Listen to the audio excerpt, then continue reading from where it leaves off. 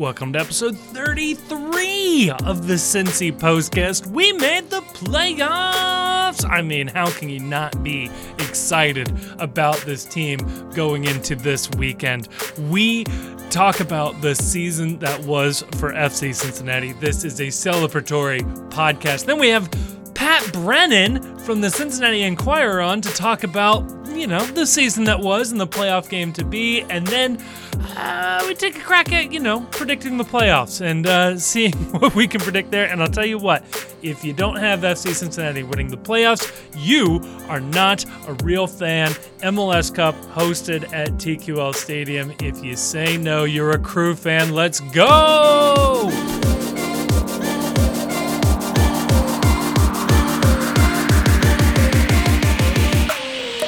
Joining me to talk about all of that this week, a magical week in FC Cincinnati history. We've got Grayson. We've got the Chief. Chief, I don't know how much of this game you got to watch where you were, but how did this game make you feel? This game made me feel alive. Yes. What I especially appreciate about this game was that for being the whole promise of decision day drama, all of the drama was removed from this game in like 10 minutes, and I could resume focusing on the other sporting event I was watching at the time.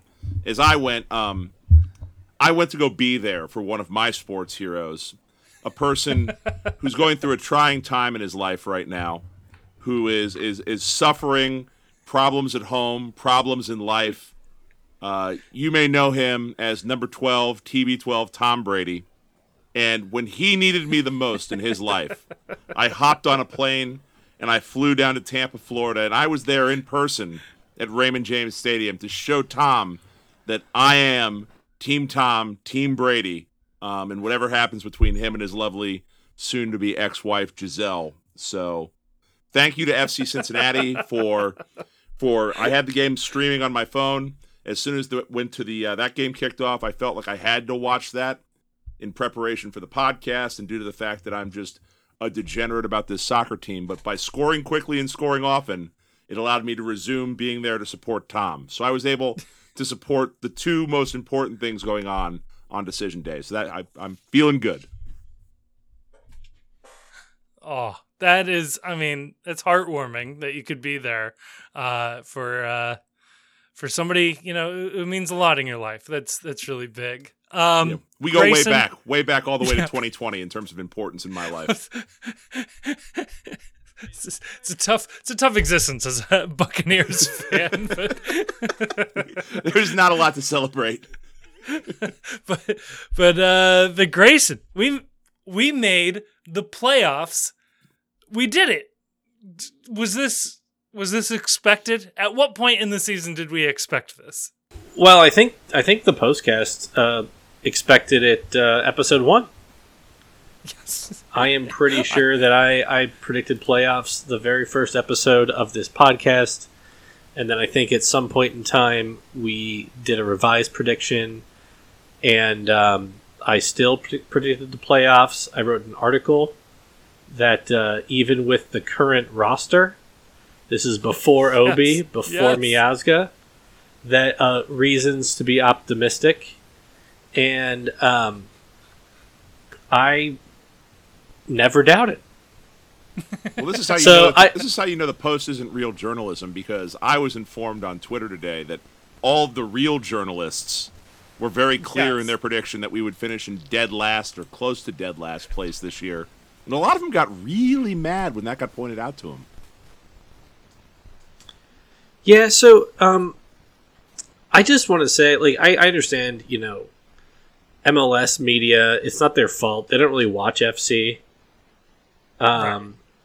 I looked around, and we'll talk about it, but, I see, I follow a few of these MLS journalists, and they're always, posting, oh, this is a really good goal, or what a wonderful pass from this guy.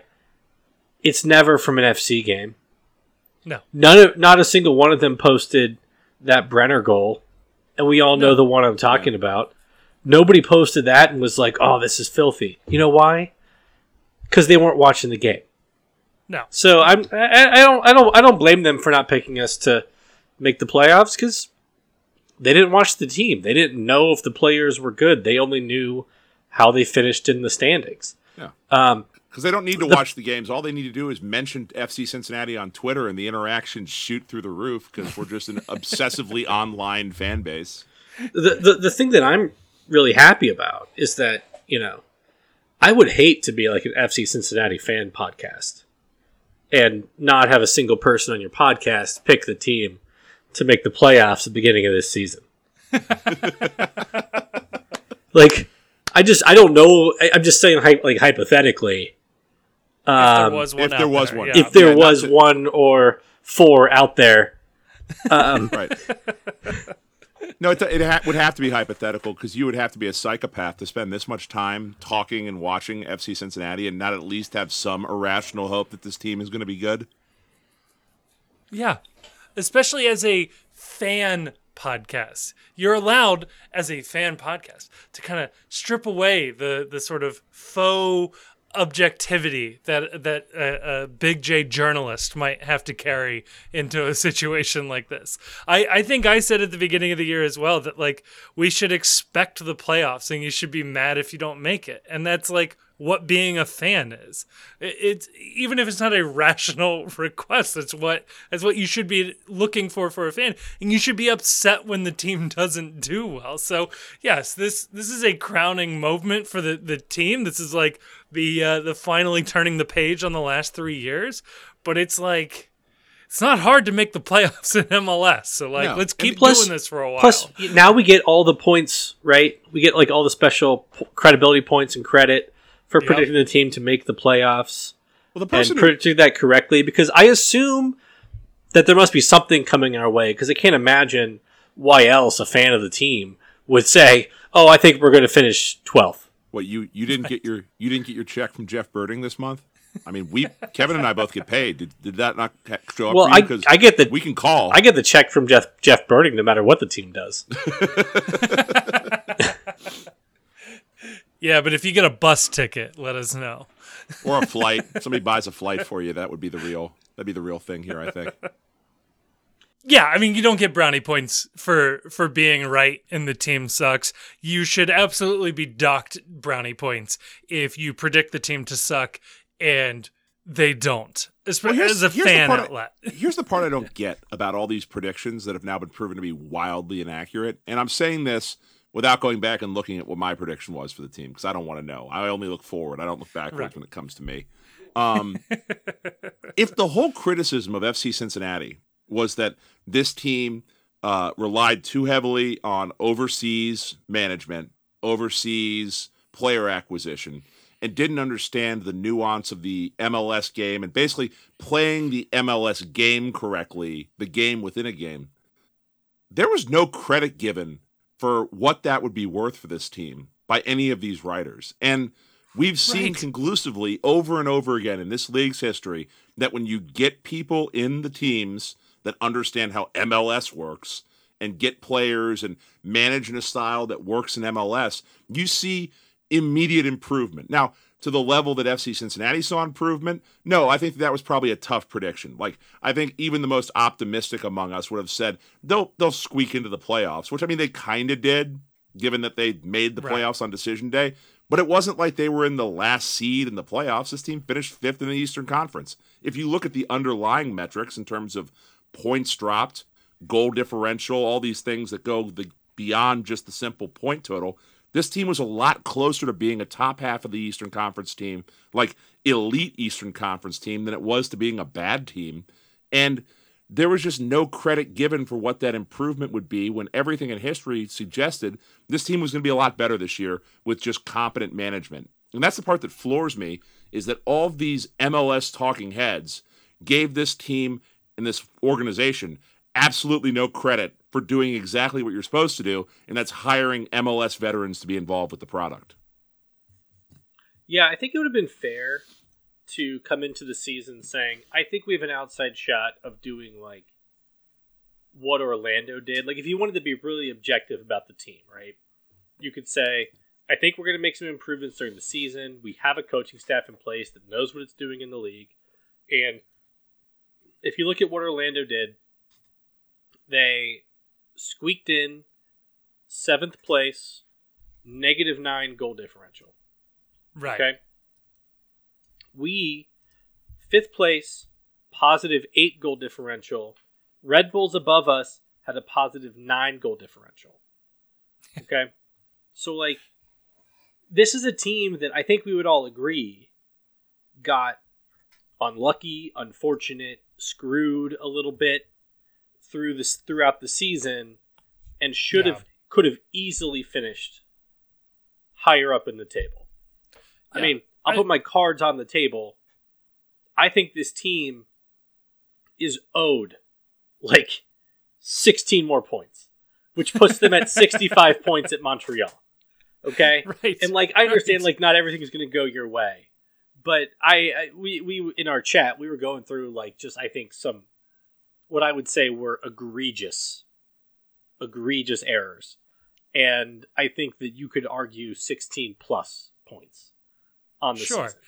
But even without that, you had up until the second to last game of the season, if FC Cincinnati had put away Chicago as they should have, as everything on paper would have indicated, they were still in the running for the 3rd seed late in the season. So, yeah, just frustrating it's frustrating. There was no respect given. Yeah, none. And throughout the season, it was the same way. It was like Cincinnati was always an undercurrent. And the best you would ever hear from people is, oh, they're playing much better this year. But I mean, I really do think that there was a lot of people in this league. Like we talked about it way when we started this podcast, that I don't trust MLS experts because I don't believe anyone has that much time to deeply analyze all of these games in the league. Because if you were deeply analyzing all of these games in the league, within the first week or two of the season, probably the first month of the season, you would have really quickly put together that the biggest thing holding FC Cincinnati back was how badly and ineptly managed they've been over the last 2 years under Jaap Stam. And the same players, basically the same cast of characters, and this is even before they added Wobodo, before they added Miazga, before Brenner even came back into form. The increase in quality of play, that Austin match aside, was noticeable, apparent, and it was really easy to see what the genesis of that was. And it was just the players were playing within themselves. They looked on the field like they understood what was being asked of them, and they were being put in positions to succeed. You didn't have Joe Zhao being asked to do something he couldn't do on the field. You weren't relying on Yuya Kubo. Like, no instruction or help to do that. Right. You weren't relying on Yuya Kubo to play defensive mid for the first time in his career, and God love him, he gave it a shift last year, but he wasn't very good at it. And this team was just doing the little things right. Having a player at the start of the season for every position. Going out and getting a Junior Moreno. It was like, is Junior Moreno going to set the world on fire? No. But what people didn't understand, because they don't follow this team. We were pilloried for Junior Moreno, by the way. Right. They pilloried us for the Junior Moreno deal. And I'm like, you cannot have been watching this team if you think that there was any price in GAM that was too much to pay for Junior Moreno. We needed somebody who could literally do the job. Right. And this team, with the floor of this team, moved miles. From like a 7-layer sub basement to just ground floor by the simple act. And it's like, it's comical to fucking say this, but the simple act of having a starter at every position playing their natural position at the start of the year. And it's been since year one that's been the case. Even in year one, they were putting Frankie Amaya, who was not a defensive mid by trade, at defensive mid to start the year. This was the first year in the history of this club that it went into the start of the year with a starter playing their natural position everywhere on the field. And it's like, if you just know nothing else about the team and know that fact alone, you have to give this team a huge bump in points and a huge bump in roster position. I mean, fuck. Right. And it was that I think Matt Doyle even wrote an article on it in the off season. I may be wrong. Maybe he just mentioned it in one of his state of the league things he does, or his weekly things. But like the numbers showed that if last year's team had even an average goalkeeper, Yes, this even is where I an want to average go. goalkeeper, it was like a 15-point difference. Yes, right. Yes, and they entered the instantly season, became an average team, and they entered the season with. I mean, maybe we didn't know this at the time, but they entered the season with 2.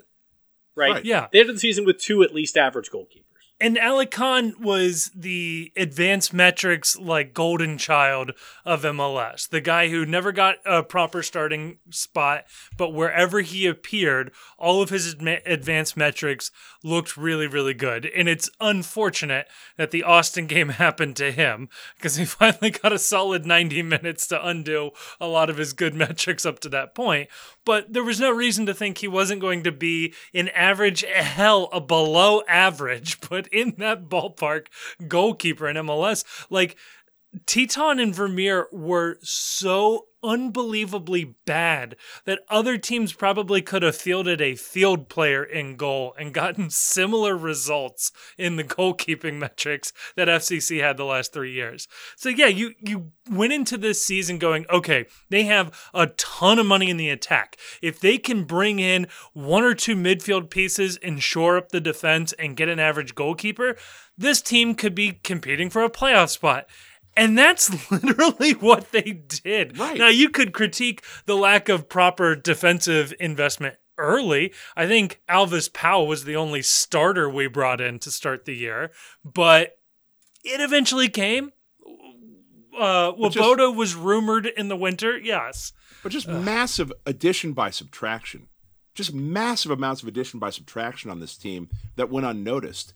Getting rid of Yuya Kubo as a starter as a defensive mid. Massive addition by subtraction. Getting rid of Kamahilo Makocho in the midfield. Massive addition by subtraction. Getting rid of Kenneth Vermeer. Massive addition by subtraction. Just Cruz, Blackett. Alan Cruz. Yes. So much effort placed into just getting bad players out of the lineup. And it just went unnoticed because, A, no one really watched this team last year. And, okay, fine. This team was unwatchably bad for the majority of last year. But if you're a fucking pundit, it's still your job to watch this team. If you want to claim that you are an MLS expert, you should still be watching to know that, when they cancel Makocho's contract, it literally doesn't matter who they bring in. If that person is even a below average MLS player, it's going to be a massive upgrade. If they bring in even a below average keeper, it's going to be a massive upgrade. And so to go into the season and say, same old FC Cincinnati, that was just fucking dumb on day one. It was even dumber after there was about a month of game film of what you could see Pat Noonan doing. And it's even dumber now after having the hindsight and the ability to look at it to keep doubling down and saying, well, this is stupid that you kept these receipts. No, you were wrong. You were badly wrong. And to fight with people online now because you're getting dunked on by the lowly FC Cincinnati it's a shitty look for how provincial and how small the media is that covers MLS, and it's frustrating. And I want blue check marks to go away. I want your blue check mark should be revocable by Twitter if enough people vote you down on some take. Like if you get ratioed badly enough, you should lose your blue check mark. Yes. So there's 2 things that I want to point to that I think that one was just ignored. I don't know how it was so ignored, and the other one was just the literati being unbelievably wrong on something. Okay, so first, I wrote about this before the season, and I think we've talked about it multiple times. Lucho, the whole Lucho does more harm than he helps take last year people had. Yeah. That, and anybody who watched this team should be able to see this. So much of why that team was bad was because of coaching. And I'm not saying this because the Post was the Stam outlet early in the season. But we were and we were right. We were and we were right. Obviously. That needs to be emphasized. Because one, well, yeah, because Brandon Vasquez never getting a chance under Stam is another point. But look at I I haven't seen like the chart. I don't like run the numbers, but I guarantee you that Lucho is getting the ball in a way different position on the field this year on average than he was last year, right? Oh, so absolutely. It's entirely different when you're like, our only plan to move the ball forward is to give the ball to Lucho in our own half and just pray to God he beats 7 guys. Versus we give it to him like in the attacking half, close to the attacking third. All he has to do is beat 1 or 2 guys. And how many times this season has he done that, right? Yeah, he loses the ball sometimes, but he loses the ball forward. It's less damaging. We can win it back. But he beats 1 or 2 guys, and now we got Brennan and Brandon free on goal. And I was just clamoring last year for us to come up with a plan to get Lucho the ball further up the field, right? And many people have said, and Patton clearly knows this, that the way to win an MLS is, you press, right? You boot the ball, you press, right? You try to win the ball back, and you go to goal, right? I think Bobby Warshaw has talked about this a lot. Others have talked about it, and that plays into part of why Lucho has been so effective this year. And he was effective last year, despite what people might say. But obviously, he has been way more effective this year. He was this close to being the first player in MLS history with double-digit goals and with 10 goals and 20 assists. Oh. He was like a deflection in a couple of games away from being the first player in MLS history to do that. And he's not getting enough love for his MVP campaign because he does have an argument. I'm not going to say he should get it over Mukhtar, but I am saying that I've seen people talk about fucking Reynoso, right, as one of the people with a great argument for MVP. But to me, if you're not talking about Mukhtar, if you're not talking about Driussi, Lucho is the only other person who I think should be in the conversation. I haven't heard anyone make about Lucho for MVP, and I realize we're all over the place at the start of this segment, but here's a great argument for Lucho being MVP. He's the table setter for a pair of 18 goal scorers. I mean, yes, it's absurd. Never happened before in this league. No, has never happened before in this league, and to keep 2 strikers well-fed and in form for the majority of the year. I mean, shit, most teams have one hero, and that guy's getting all the touches in the box. That guy, the guy they're playing the offense through, probably the same guy that takes PKs. But instead, you have Lucho, who is the facilitator to keep 2 strikers active and involved all season long, neither of whom take PKs, and they score 18 goals each. And these were 2 guys that were written off up until this point. Not that Vasquez was written off, but nobody expected anything like this from Vasquez. Vasquez was written off. Okay, fair. I mean, what? Nashville traded him away for 100,000 GAM or something like that. No. Nashville traded Vasquez to us, I think, for 100,000 or 150. This season, they traded Daniel Rios to Charlotte for $500,000. Yeah, right. Okay. That shows you the quality that he was being rated at around the league, because you have to assume we then gave them the best offer. So everybody else was offering him less than 100K. And Brenner was seen universally as one of the worst busts in MLS history before this season. Now it turns out he's the poster child for the give these guys a second year to adjust to the league when they come over, and they will prove their natural talent. I mean, Brenner's first goal doesn't happen until June. If we had Brenner scoring in February, we have a Golden Boot winner and somebody going directly to the Premier League this winter. Yeah, you can make an argument that if we didn't have Brandon Vasquez on this team and they ran all of the offense through Brenner and he took all the PKs, Brenner might have won the MVP this year. He would have had to have been healthy early in the season. Here's the partnership, though. Here's the what if partnership. You give me Brenner and Santos, but the understanding is all of the goals go through Brenner. Santos is just there to cause chaos. I think Santos maybe 50 draw goals. Santos starting the whole season maybe draw in this offense maybe draws 6 or 7 PKs. No, we said that last week, that if Santos got a full year of starter minutes, he would score 1 goal by accident and draw about like 12 PKs and about 4 red cards on fouls that he causes solely. Like, the man is a definition of a chaos creator. So Brenner is actually where was I think the second part that just boggles my mind with some of these people who talk about this league that I generally don't watch except for my team. So there were a lot of takes in the offseason that Brenner was like bad last year. And who had those takes? I Not me. know. I don't know. Couldn't be me. But Whoops. obviously the coaching was terrible last year. Yes. Brenner was not getting. He got like, I think among I don't know the number, but it was something like among like strikers over a certain number of minutes, he had like the fewest touches. I mean, he was never getting chances, but like the goals he did score last year, some of those were pretty sweet goals.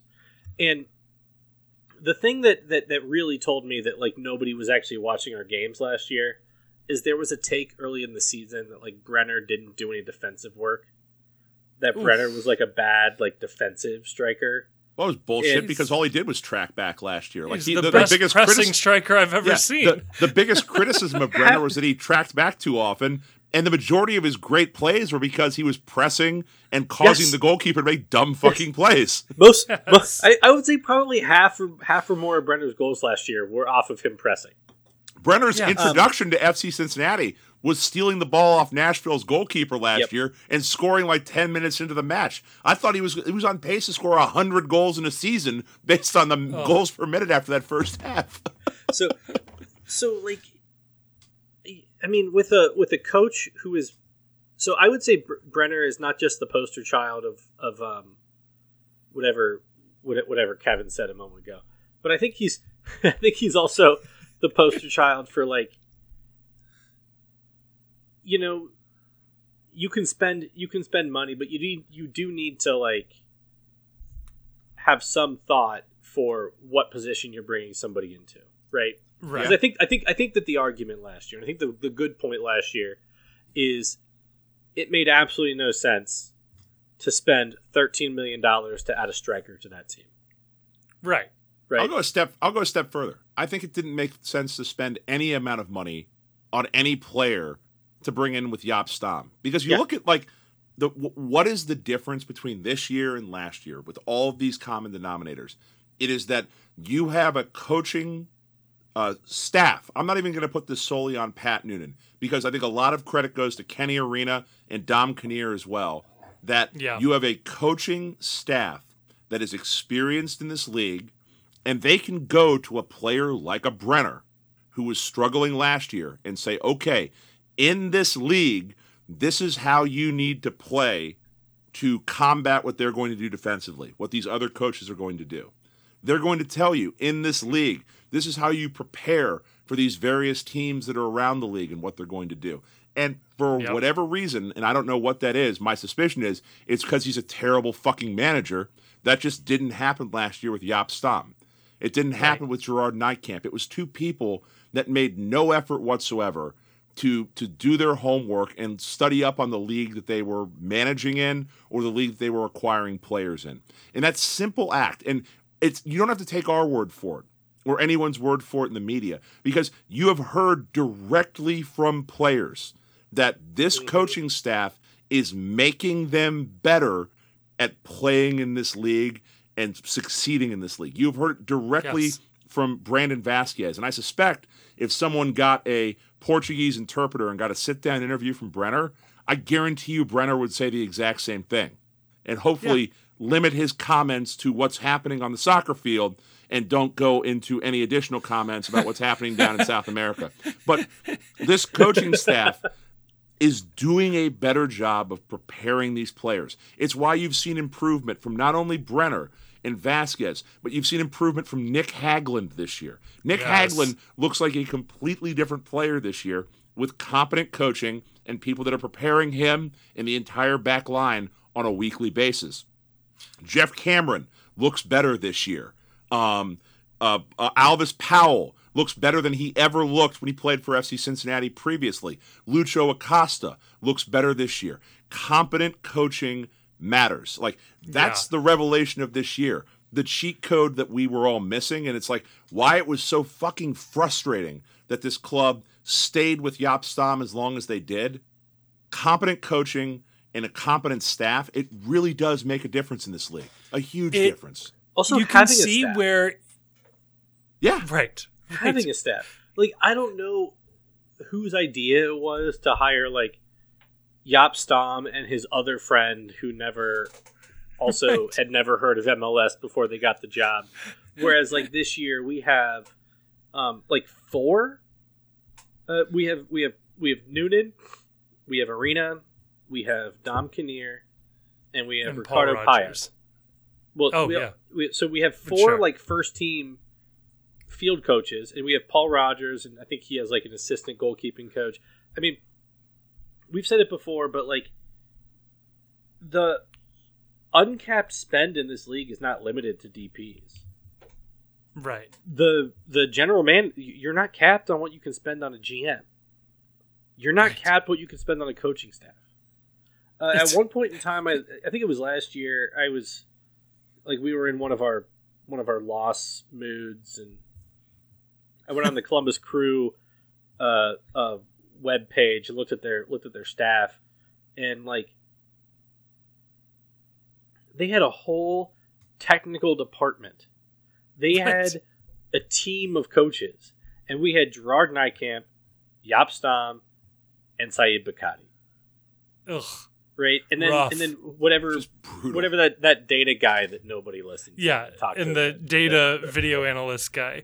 Yeah, it reminds me of like if you ever watch the occasional Alabama Crimson Tide broadcast, they're always like, wow, that was a great play drawn up by Bill O'Brien. Like, oh, right. The offensive coordinator was an NFL head coach and GM for 8 years after leading Penn State through the roughest patch. Like, that's the assistant coach. Yeah, their defensive coordinator was Greg Schiano, who's a former NFL coach and has been a college coach multiple times. Yeah, these people matter. Like, I'm sorry, but like, it's not just Pat Noonan. It's having a competent staff of people that's underneath him, having people that are preparing these players. Because you know what?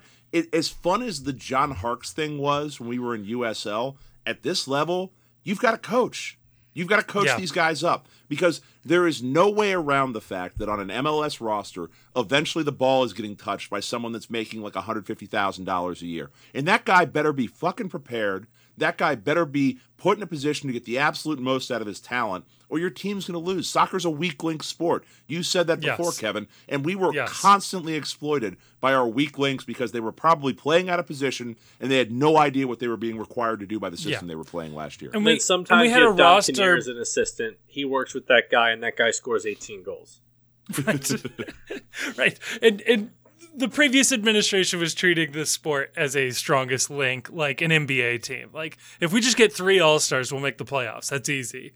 I love this coaching staff as well, because obviously you love the success stories. You love seeing the guys that have done well, but you've also seen the players that they've challenged where there has been struggles, where they push these guys, and it didn't look good for a moment, and it came good in the end.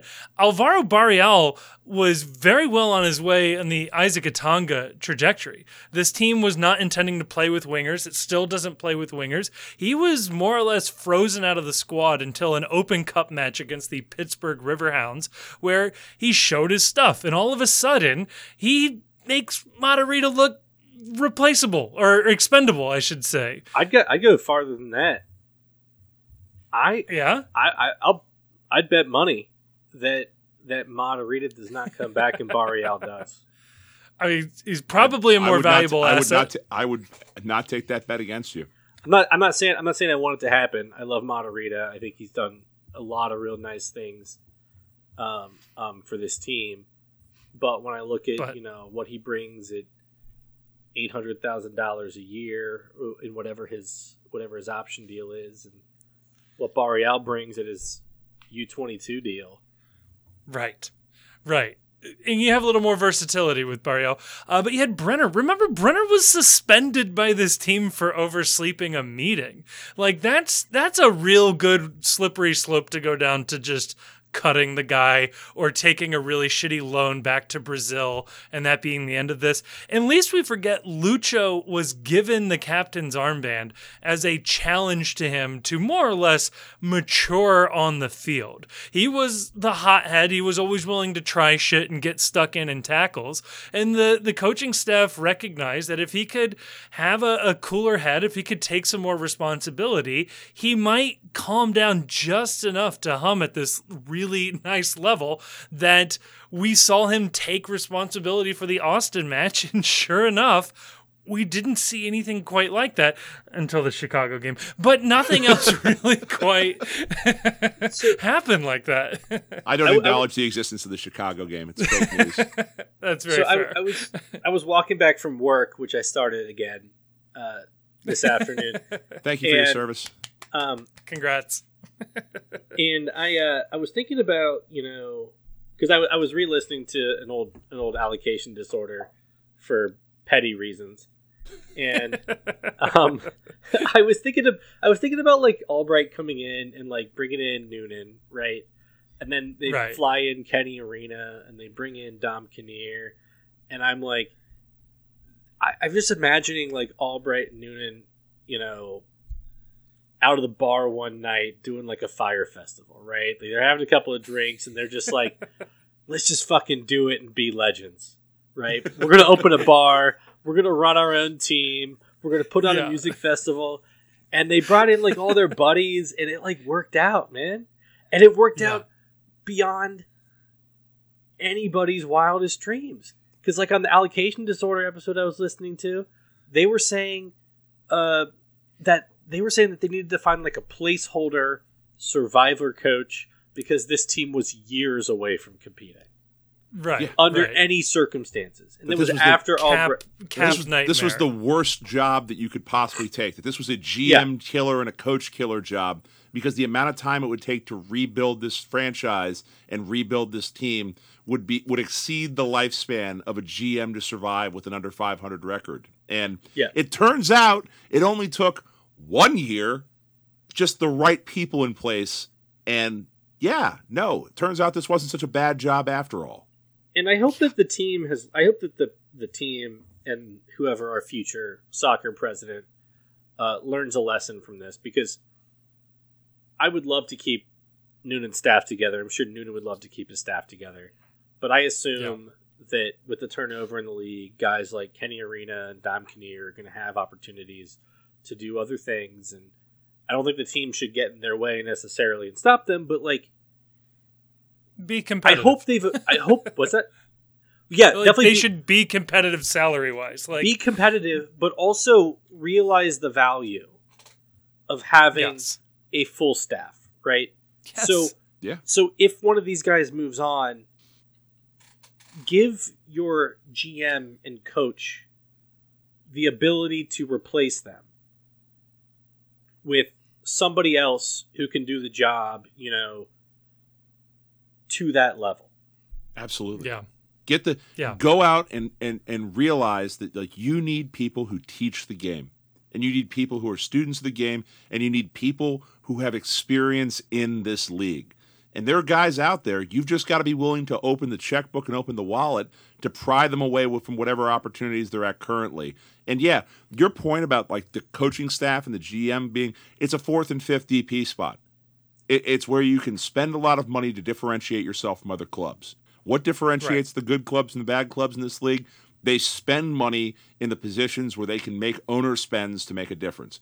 Coaching, talent acquisition, and the DPs on the field. You've got to be maximizing and getting top-level production out of all of those spots if you truly want to ascend to the level of perennial contenders in this league. And, ownership group in this town isn't shy about spending money. So I hope that a big takeaway I have from this year as we sort of get ready for the playoffs coming up is that I hope they realize that, if they thought that spending money didn't matter in this league the last couple of years because the return on investment has been poor, I hope to God they look at this year and think, man, if we spend our money the right way, this team can get better in a hurry, and the results don't need to top out here. If this is what we got with half of a leftover roster from the worst team in league, one of the worst teams in league history, half of that is a leftover roster and a couple acquisitions. Imagine what we can do if we spend that same amount of money and that same amount of effort next year to replace all these players and keep spending at this level. Like I don't want to think about that right now, just because there's a fucking playoff series coming up, and this team is 4 wins away from MLS Cup, and we're playing a bunch of teams that we've held serve on. I think somebody posted it online today on Twitter that if you look at the records of teams against other playoff teams, FC Cincinnati, we have a 0 goal differential against other playoff teams. We've held serve. What that tells me is, like, are we a favorite going into these games? No. But there's no team that's out there on the eastern side of the bracket where I'm like, well, I'm afraid of them, because we've played all these teams well at various points during the year. So I don't want to look too far ahead, but fuck, is it exciting to think about, like, what is this coaching staff going to do with a full off season to churn more contracts and get better players in here? Yeah, Grayson, I believe you tweeted that out, and it still blows my mind. Montreal is the only Eastern Conference playoff team that beat us this year. That's just insane. Montreal, by the way, twice. I think, right. At home and away, like we took their fair shots, and I believe Montreal only won 2 or 3 games against Eastern Conference playoff teams. They got all their points whipping up on everybody that they should have beat, but they didn't really go toe-to-toe with any of the bigger teams. I do want to say, too, like this playoff run, making the playoffs, this is a nice success story. I mean, it's the Post. I'm not going to not praise Jeff Birding here, but the promise of a Chris Albright hire was, hey, you do really great things in Philly on a shoestring budget. Your owner lost all of their money in the 2009 housing crisis, so they don't have any cash to spend. What if we brought your brains and met it with a checkbook willing to spend? How far could you go? And all of a sudden you end up with guys like Wobodo and Miazga and these like really smart pickups that don't, tie the team down long term. Wobodo can become a non-DP, I guess, in a couple of years. Miazga, not a DP. Like, this is incredible work. Now, imagine what happens when we have, I'll say, Baji, Blackett, Cruz, and Kubo's salaries to play with. Like, this team has a whole nother level to get to. Yeah, so off the top of my head, let's assume, I know that people will say that this might not be a correct assumption, but let's assume that our 3 DPs stay. Yeah, okay? Fair. And they stay DPs next season. Sure. Albright has at least 2 U22 slots to play with. He has $1 million in salary coming off the books from Cruz, $1 million in salary coming out the books from Yuya Kubo, who, even if he brings him in, it's not going to be at that $1 million. It's going to be at a lower salary, or he's going to be gone. $800,000 coming off the books for Blackett. Jesus Christ. $500,000 coming off the books from Don Baji. Another. It was a Gaddis, I think we've talked about potentially retiring. Another $500,000 potentially, or whatever, from Santos. If he brings in Santos, it's not going to be at $900,000. Right. Potentially $800,000 coming off the books from Matarrita. Jesus Christ. We are talking like, I wasn't adding it up as I went along, but we're talking about like $4 to $5 million in resources, plus two spots where transfer fees don't count, and they're $200,000 cap hits. Cap hits, yeah. And that's not even going into like what happens if they sell Brenner to Europe and they get to do a YDP. Right. Which I don't. Or you restructure a deal somewhere else. Yeah. I know all the stuff about Brenner wants to move, and I don't think the team should like stand in his way of moving if there's a right deal. But like, as a fan, It's gonna be hard to say goodbye. Yeah, I want a full season of healthy Brenner. Yeah, but all that stuff about healthy Brenner. Yeah, all that stuff about Brenner wanting to move was also, as Kevin pointed, during the alarm clock era, and like there very much was a career arc for Brenner in just this season alone. Of you could tell that there was some reticence to buy in. You could tell that the coaching staff wasn't high on him, and at some point along the way, maybe the two sides sort of found their place with one another, because he certainly doesn't look disgruntled. I mean, if he's, Calvin Harris looks fucking disgruntled whenever he's on the field.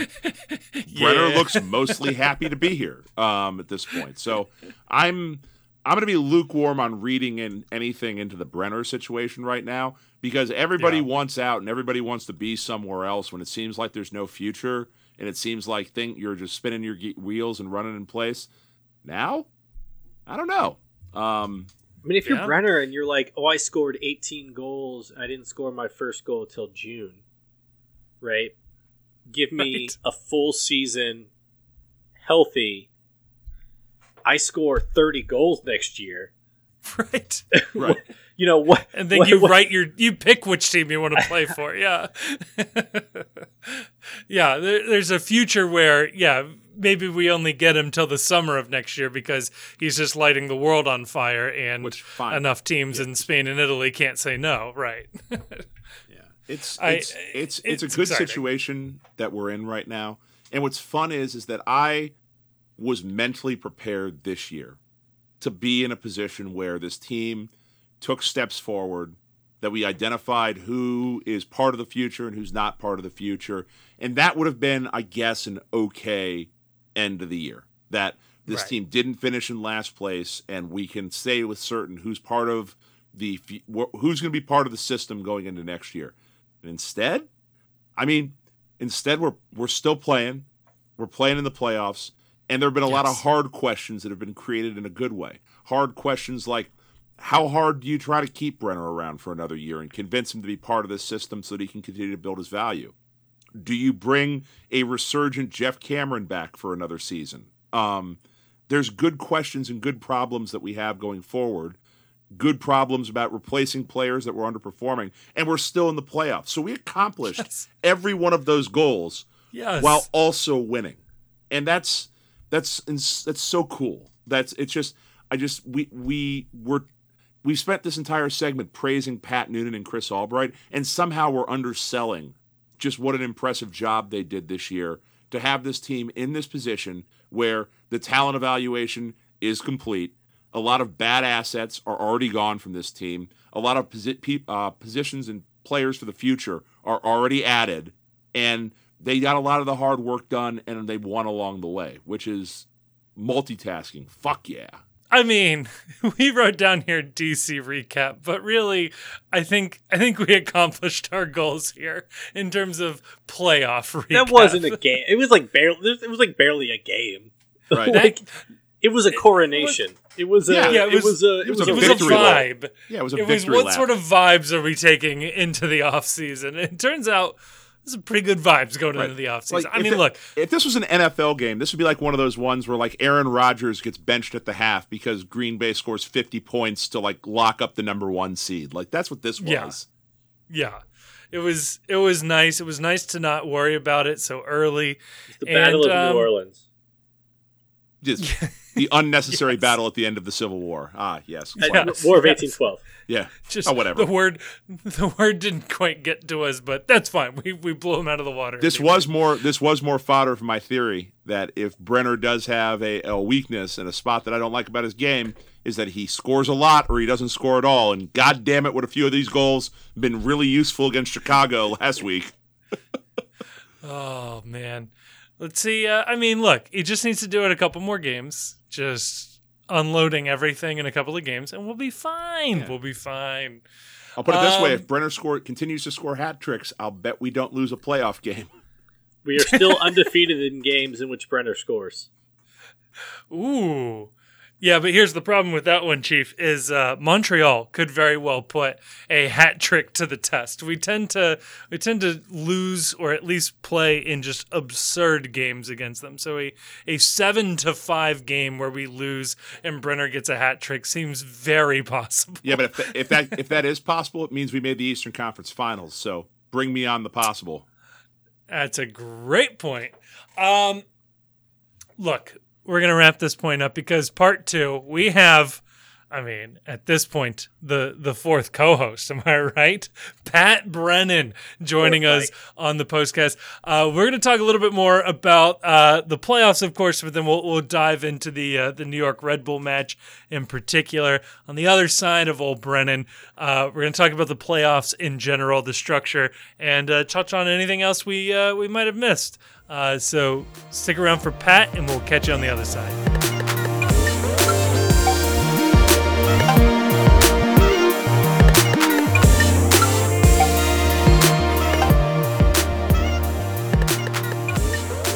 Ladies and gentlemen, we have Pat Brennan back for the third time. As I said earlier in this show, he's one more away from being a co-host, I think, officially on this one. But Pat, welcome back to the PostCast, buddy. How you feeling? I'm doing great, guys. I actually, we're going to talk about the playoff run here. I am fully in second wind mode. I have the wind in my sails going into this postseason. I'm ready for a long run. I feel great. How are you guys doing? So much better than last year at this time when it was just the Tyrone Marshall parade of sadness and marching towards the end of another lost year. Probably a lot easier to get up for covering this game against New York than it would be to cover one of those 10 loss in a row games to end the season last year, I'll bet. You mean the great death march of 2021? Yeah, this has been, just FC Cincinnati made it pretty clear that they were going to assert themselves on Sunday against DC United, so there wasn't a lot of suspense there, really.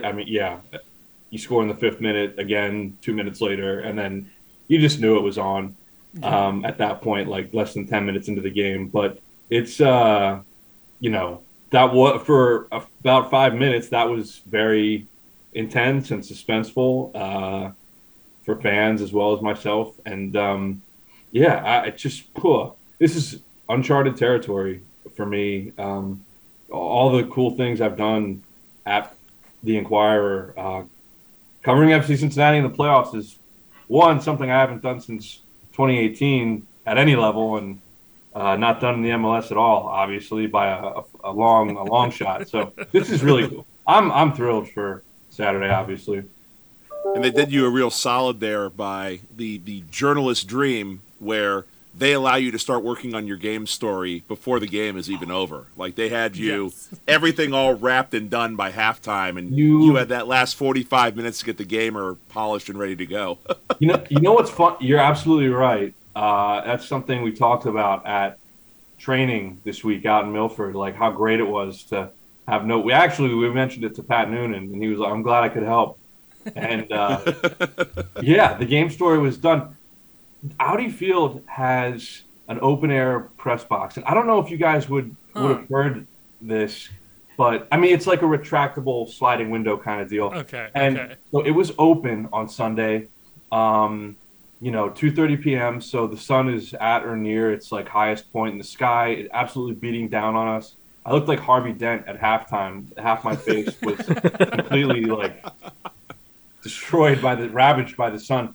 And I don't know if you guys have heard this, but DC United actually, their stadium and the way it's oriented relative to the sun's path during the year, it's they have trouble with sun and glare, and they've had to add some kind of vinyl, some vinyl netting and some vinyl advertisements on of the far side of the field to help block that. I think. Someone also mentioned they start matches later at Audi Field to help avoid this problem. And I was I was one of several people, part of the FCC cohort that had a huge headache from this sun situation on Sunday. So because it was such a bad game, I was able to go up into kind of a lounge area in the press box. I had no direct view of the field, and it was 5.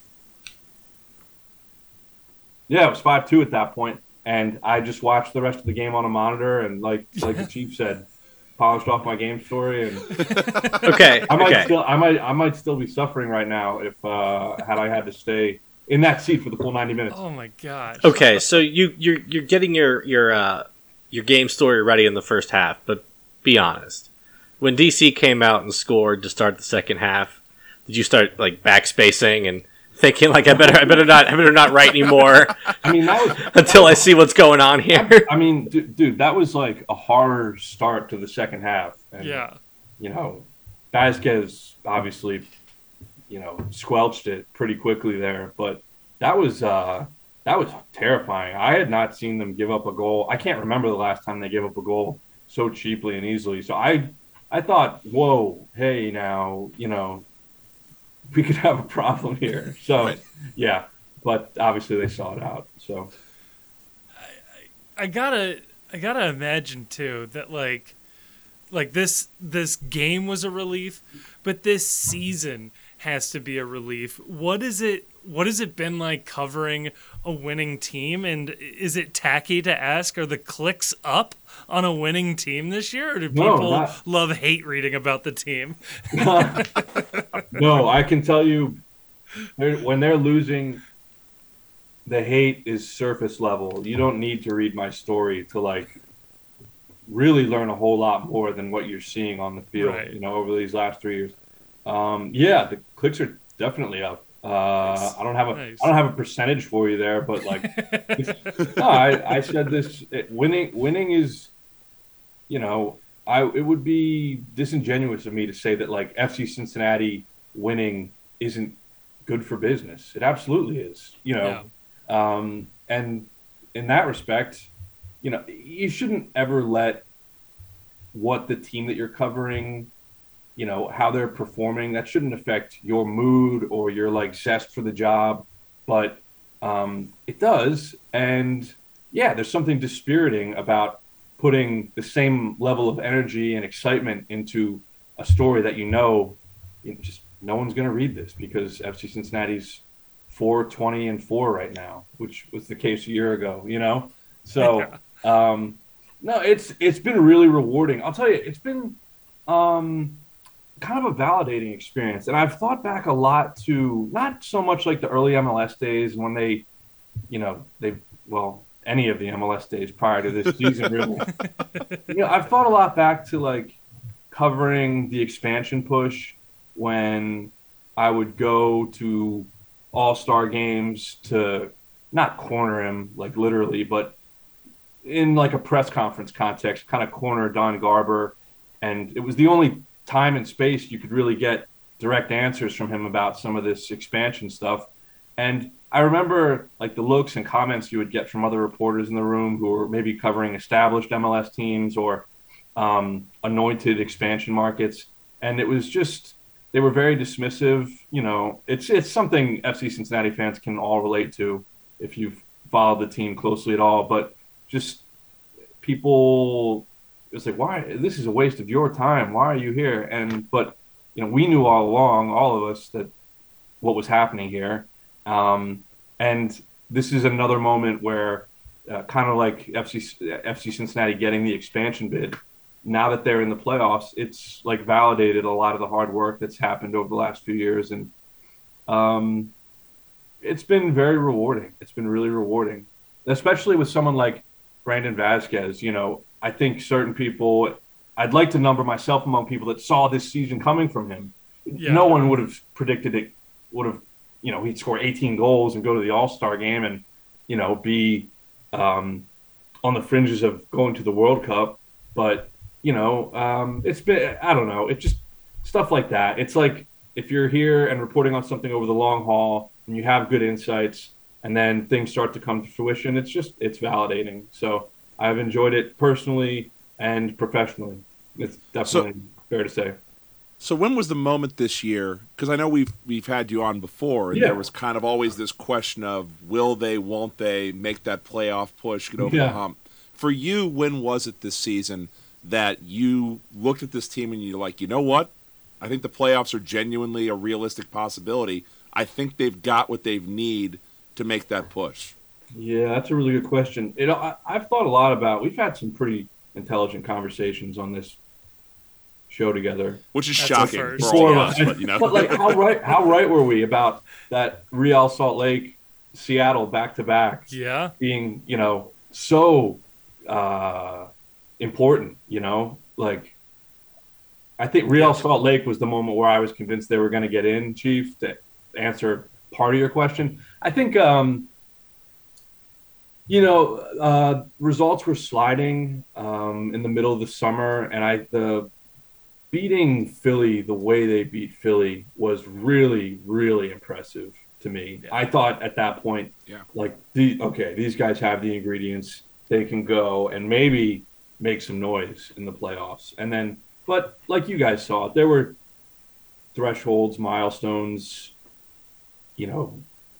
tripwires that were tripped along the way that just felt meaningful and significant. So,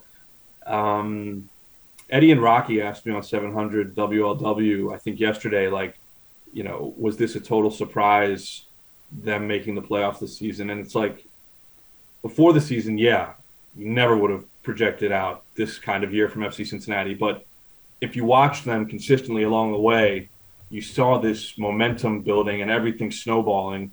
So I don't – the Philly match sticks out, Chief, but it was definitely like a gradual accumulation over the course of the year, I would say, that I started to believe. And then when Brenner got hot against NYCFC, Brennan was obviously so important to this team down the stretch. When he did that against NYCFC, put 5 past Sean Johnson and half of them were 2 of them were ruled out or whatever. Right. That was scary, and I thought, whoa, I'd never seen that kind of explosiveness from Brenner. And when he, you think wow, if he can do that, even he doesn't even have to do that consistently. If he can do that every third or fourth game, this could be really scary. And it was very scary from Brenner. He's incredible right now. That's the very long answer to your question, Chief. No, I love it. I was actually thinking about that. When did Brenner turn it around? And I think I don't remember the exact date. I think it's the date that he did the absurd sombrero trick in the losing effort. I forget who that was. Toronto. Yeah, Toronto. And he just flips the ball over his head, and it was just like, yeah, man, sure. He was still full of confidence. It was all right, it's gonna be all right. I think that was rock bottom for Brenner. I do. I think that was rock bottom. Yes. What was then, no one foresaw that Toronto was going to go and have the second half that they did, even though you knew the stars they were bringing in were going to have a huge impact. It was just man, what are those guys going to do in this situation? So Toronto was cratering in its own right. And then for Brenner to whip that out at that moment, it was just oh God, he thought that was going to help the team or himself. Holy crap. And that was also hot on the heels of Brenner oversleeping for a meeting and getting that little mini suspension for the team. So much. He's just the character arc of Brenner this year has just been absolutely fascinating. It's like a Shakespearean drama. The low and the high that he's going out on this year. Earlier today he was obviously named Player of the Month for September and the first weekend of October.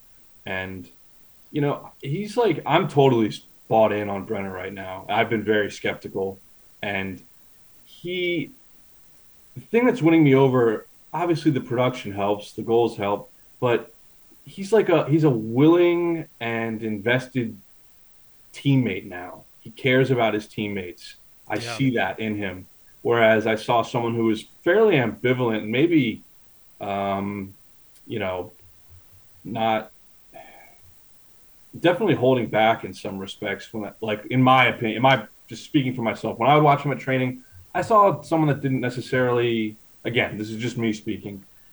Someone that didn't really want to be there, and now, like, if someone gets hurt at training, he's like the first one on the scene. It's just been an incredible transformation, and I honestly couldn't be happier for him. Do you think it's enough? do you think it's enough to keep him around to score 30, 35 goals next season? I tweeted. Someone asked me on Twitter earlier this week, what do I think will happen with Brenner? I have no idea, man. I could see either of the two. It seems like there are two obvious pathways. He goes or he stays, obviously. And I have no idea. I have no idea what they will do. I think they're close. I think they can get their money back now. I think they might even be able to turn a profit. Like, he's been that good. I'll even take if you're a scout for an opposing team, I'll take the DC United match off the board, and you can evaluate, his first goal from Orlando through the Chicago match, because DC, like I noted like how easy he made that hat trick look, and then I was like, well, maybe it was easy because DC United is so horrible. So boy, we've been on the other end of a few of those in this city. Yeah, exactly. So I like, he's done it against really good teams this year. He almost, and you could make an argument, you could fashion an argument that he and almost Brenner alone dragged this team across the finish line when Vasquez went cool for like 4 or 5 games in September. Yep. So I think they might be able to turn a profit on Brenner at this point. The value is going to be in the eye of the individual club, obviously, the eye of the beholder. So I don't know if they'll keep him around. If they can, I hope they do. I mean, he's under contract. He's their player. It was their job to get something out of him. They have. I would love to see him back, but you're now at a point where I think you'll be fielding some very legit offers. It was reported that Chris Albright was scoffing at the offers that were coming to him, in the spring. And by August, I know for a fact that like FC Cincinnati was seeing, hard returns on the value increasing. And what that is now, where those numbers are, I would have to think it's north of, what they paid to bring him in. So, and if you can turn a profit there, just knowing how much he wants to go to Europe, I think it'd be hard to, even if it's like a minimal profit, I think it's hard to walk away from that, just because it has been a volatile situation. You don't want it to go south again. There's no indication that it will go south again, but it hasn't been a perfect marriage. I would cash it in if I could. Do you think that the Fed's interest rate hikes are affecting the international transfer market? Well, you know better than anyone that the war in Ukraine is affecting markets of every variety right now. I actually am interested. I wonder what a MLS GM would say about how that is. I don't know if MLS GMs are like the most clued in on current events and stuff. I'd be interested to know how they're seeing like the effects of the war in Ukraine manifest itself in the transfer market. That is more relevant than you think, specifically for Brenner, because Shakhtar Donetsk had a long reputation of massively overspending on taking raw talent from Brazil and then eventually feeding the talent into the Bundesliga. Really? And Brenner is the exact profile player that would have ended up at Donetsk. Well, wasn't it a bunch of, when the war broke out, wasn't it a bunch of Shakhtar players who were like a natural born Brazilians, where they were kind of like up the creek in terms of getting out of the country or anything, and I think they all got together at one point and tried to do whatever they had to do when the war broke out. But I guess Kevin, that checks out. Kevin always this is like Kevin's wheelhouse question right here. Soccer, geopolitics, Eastern Europe. I'm in. Yeah. Let's go, baby. I mean, there are Brazilians all over like the Russian league too. Yeah. Sometimes they even naturalize and join the Russian national team. I think in the last World Cup, the Russia had a few Brazilian-born players. Unfortunately for them right now, based on how things are going with Vlad, they might be nationalized and join the Russian army if they stay there much longer. Right, that's a rough deal to take. Yeah. Qatar was doing the same thing, and at one point fielded a women's international handball team that was like 80% natural-born Nigerians representing the Qatari state in whatever Olympic event.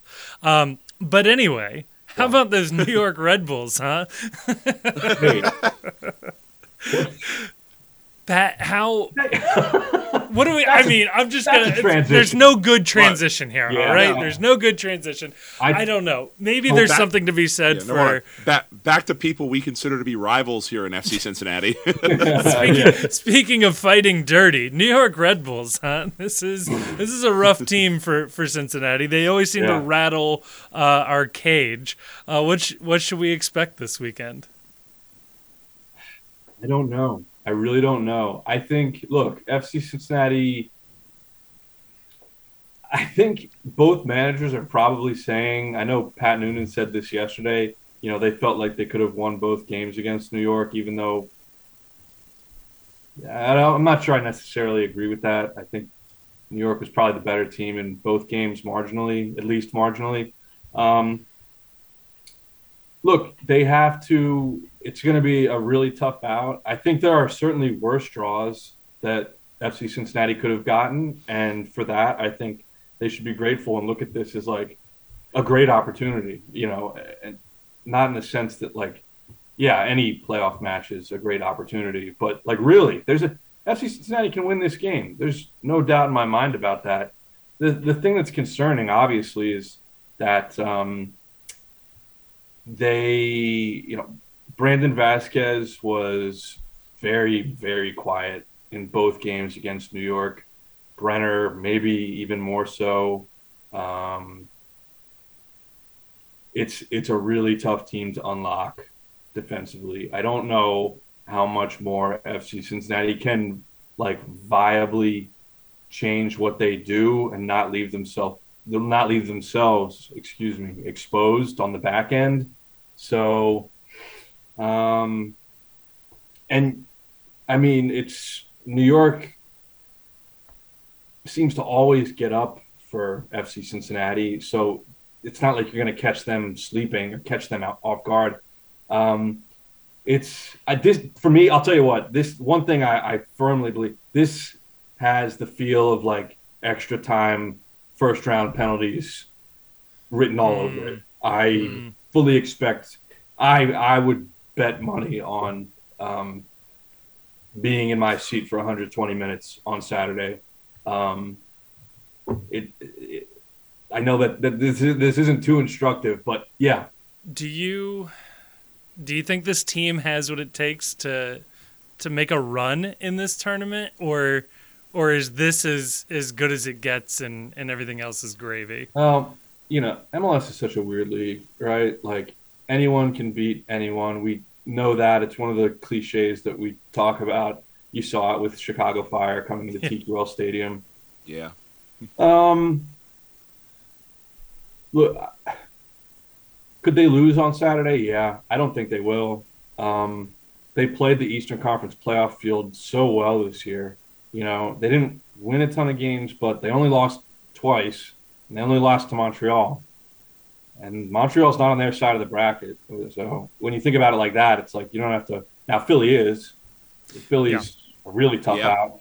And I think they're hyper-motivated we don't have – even for my long-winded responses, we don't have enough time to get into that. But I think Philly's – That's the story of the playoff bracket. If FC Cincinnati can make it to Philly and you get the mentor Jim Curtin against the student Pat Noonan. And that's, if I was MLS, I'd be salivating over that matchup in terms of a league that is desperate for narrative. Here's a narrative. Philly West meets Philly East.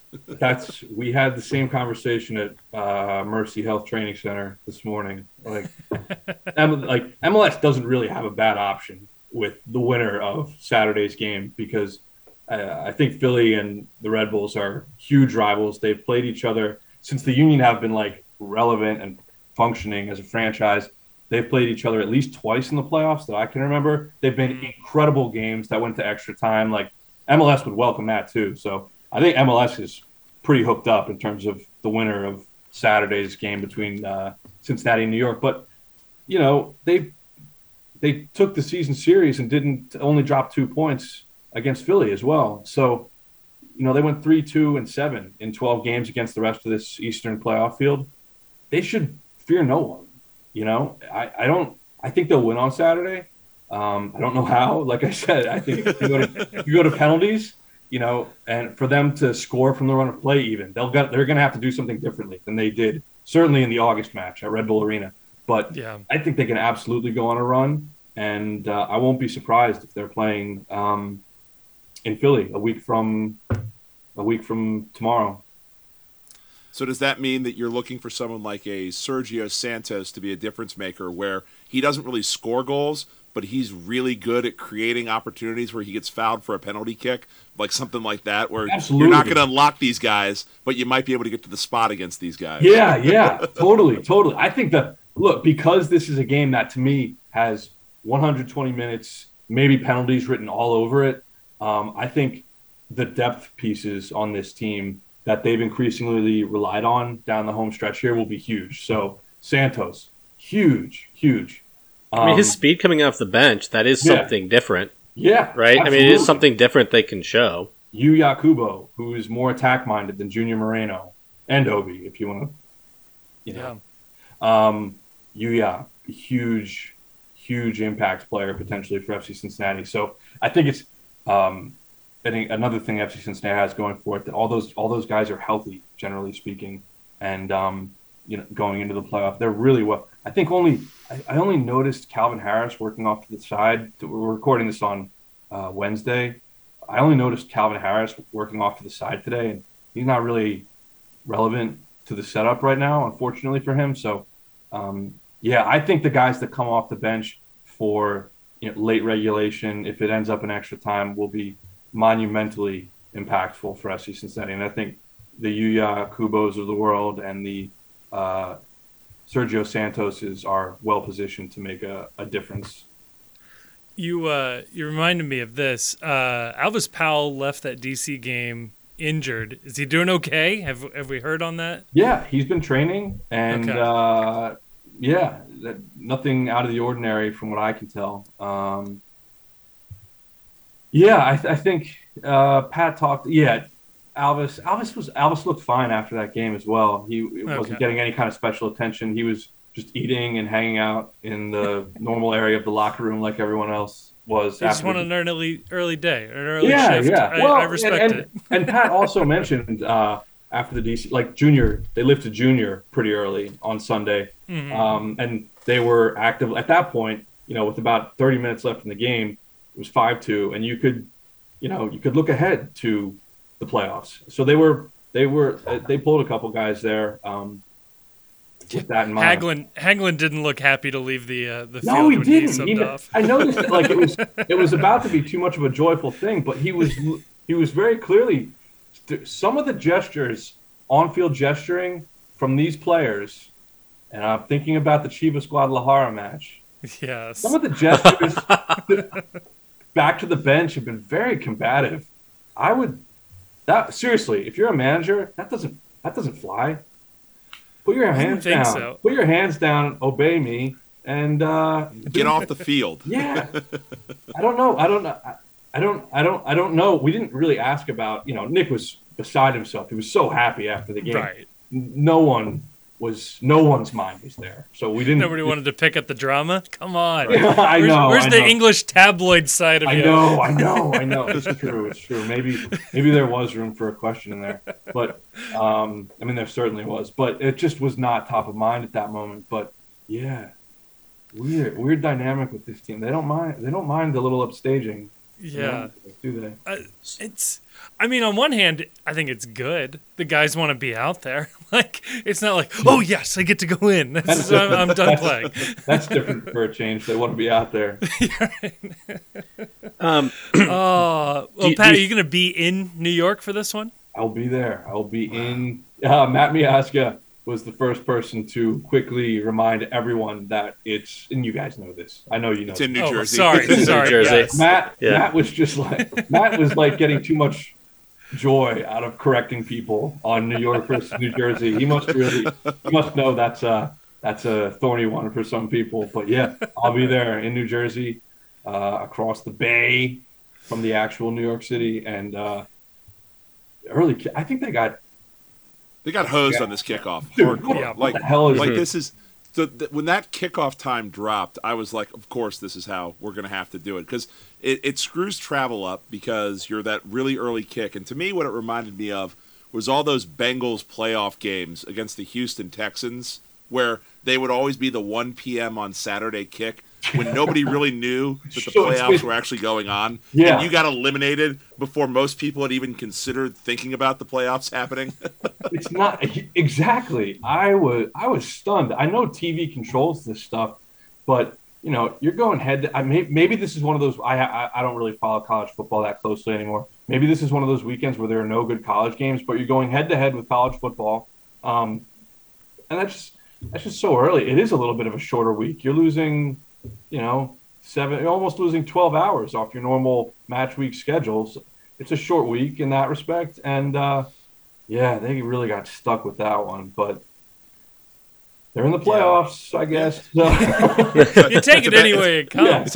It's a better time slot than Caleb Porter and the crew got. So. Hey. I did think it was weird too that they gave it's a Unimas broadcast as like the main partner, and we don't have an over-the-air channel in Cincinnati, and I think we're one of the few MLS markets without that. I thought that was a weird decision as well. Maybe they think that they'll rack up the views in New York. I don't know. That maybe that tracks, but it's just there's a lot of, again, TV controls all this, so you have to think there are numbers and good sense behind these decisions, even if it's not at all evident to us. Yeah. We do get one last run out of the local broadcast team. I don't think they were anticipating that. They had blown their whole nostalgia, content packet. Good thing they didn't fight with each other on the air or anything like that, or have like an airing of grievances for the last match. That would have made this a real awkward telecast. Yeah, absolutely. Yeah, the nostalgia tour. We thought that was over, but we do get Tommy, Kevin, and Alex again. Good for them. Good for them. They actually call this the Cincinnati goodbye, where you like say goodbye to someone to like leave the bar or leave the restaurant, but it turns out your car's in the same direction. So you say bye, but you end up having to walk for another like 10, 15 minutes together with the person you just told goodbye to. Oh, Pat, I've run out of my questions, and I say that as if I've prepared anything. Is there anything else that we didn't touch on that you wanted to get off your chest here tonight? No, I don't have any hot takes. I am really grateful to be covering a playoff team. Yeah. Stephen Goff from the Washington Post actually came up to me after the game and congratulated me. Like I had accomplished something. Great job. No, congratulations. Hey, we appreciate thank you. it. Hey, you know what? I do have a hot take. Ooh. I'm not backing down. Did you guys saw, I know the Chief did this nonsense with NYCFC. Yes. Go there. Let's go. I've had enough of it. And I can't believe, I actually don't know who that guy was that came out. Roberto? Yeah. I think he's a team employee, which makes me believe. I think he does local. I think he does radio. He has some broadcast job for them. Yeah, he said it's radio broadcast or local TV or something. I don't know. Maybe he's someone that I should be aware of. I didn't know who he was. I mean, I generally see him. There are these names and faces that pop up in certain MLS conversations. He's one of them. I know he's in that realm, but I certainly didn't expect him to come at me for what I thought was a pretty standard take around soccer. The take was not even-handed. It was very aggressive, I think, the way I set the whole thing forth. I just think it's horrible for this league to be contesting such a consequential match on that playing surface, which clearly doesn't benefit either team, even if New York might have a little more experience playing in these baseball field setups. It's not to anyone's advantage.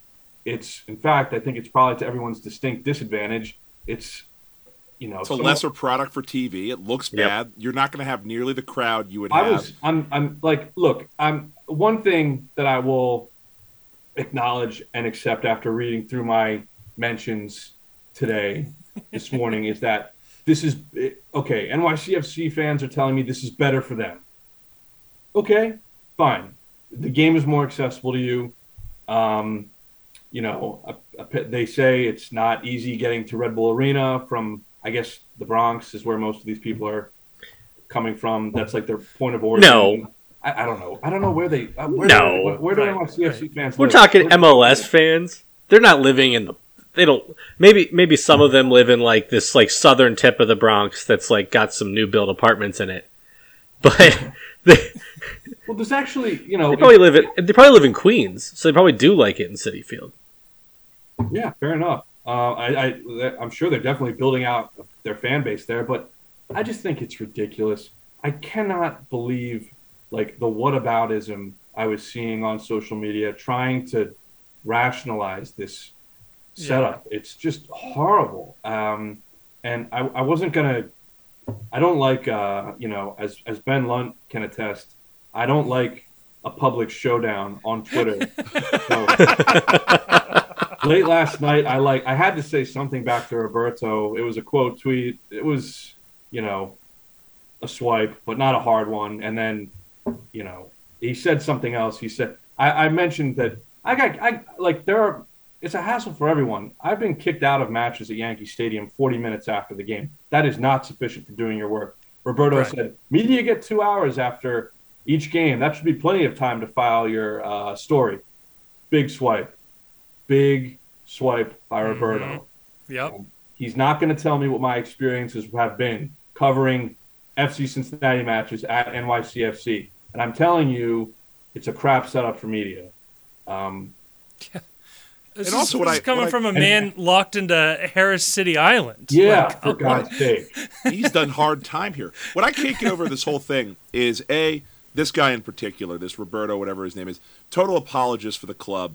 Yeah. And I just, I don't believe they're trying their best to build a facility in New York that's appropriate. The City Football Group, $150 billion net worth of ownership of City Football Group. And if you're having such a tough time building a stadium and having adequate facilities in New York City, do what Miami did and go build a temporary stadium somewhere that's appropriately sized, that has an actual soccer field on it, and then work on building the bigger project down the road. But just this idea that they keep apologizing for NYCFC playing on substandard pitches, and then when they can't use their bad home field, we find a worse field for them to use. It's absurd from a league point of view. This would not be allowed.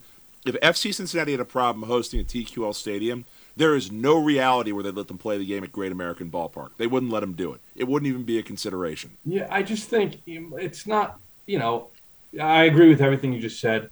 I just think the game is worthy. Home field advantage does not give you the right to drag Inter Miami onto a sand lot or a parking lot or wherever you want to play this match. Miami is deserving of a decent quality pitch to play this game on, as is NYCFC, by the way. I don't know how they truly feel about playing at Citi Field. I can't imagine they enjoy it. I'm sure they would love a proper field to play on. And, look, there's money on the line here for these guys. Their reputation, careers are, made of legends are made of what happens in the postseason in all sports. And I would think these guys want a decent field to play on. So, I just talking about anything else other than the quality and it's almost an integrity of the game kind of, that sounds lame and cliche, but no, but it is. I'll back you up 100% on that. Absolutely. I can't. I wasn't going to tangle with, and because it's because it's NYCFC, you're obviously going to get shouted down by a larger number of people. So I wasn't going to engage online with anyone further about it, but it's just absurd to me. You will never tell me that Citi Field is a better option than Red Bull Arena. I understand they want to be the city's team, and to do that, you probably do have to play in the 5 boroughs at some point. But look, you've had a presence there in the past. This is a playoff game. They're the defending champions. I would think you would want a decent quality pitch to defend your championship on. And I know it's a tough pill to swallow at Red Bull Arena. That couldn't be worse. Like it's a horrible pill to swallow. I don't see how it's worse than playing at Citi Field, though. I really don't. Does Columbia University have a home game on Saturday or this weekend? Like that stadium's like it's at what, Inwood Park, or no? What's the neighborhood over by the Cloisters? I forget what that. But it's like really close to the Bronx, if that's where they all live.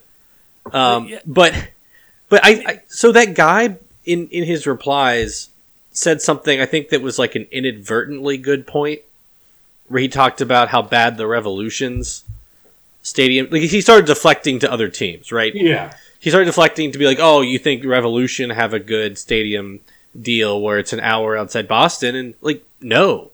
The Revolution don't have a good stadium deal. Everybody makes fun of that too. Yeah. And Major League Soccer wants to be taken. I mean, I guess I don't know, but I assume it wants to be taken seriously or present itself as like a good league and say like, "Oh, we can qualify for the Club World Cup and we're top 10, 12, whatever number you want to say, league in the world." But they've repeatedly fumbled large markets. Boston, Chicago, LA, the Chivas debacle, Dallas and Houston, while having, I guess, had some success, like those are not teams that spend money. Yeah. You know, Chicago, I said Chicago, but like even, you know, New York Red Bulls, who have had sustained success. Yeah. Still don't spend money. I would say like are underinvested, probably should be a better team than they even are. Yeah. And they don't draw. They can stay a bad team for just one more weekend. That would be But they don't draw.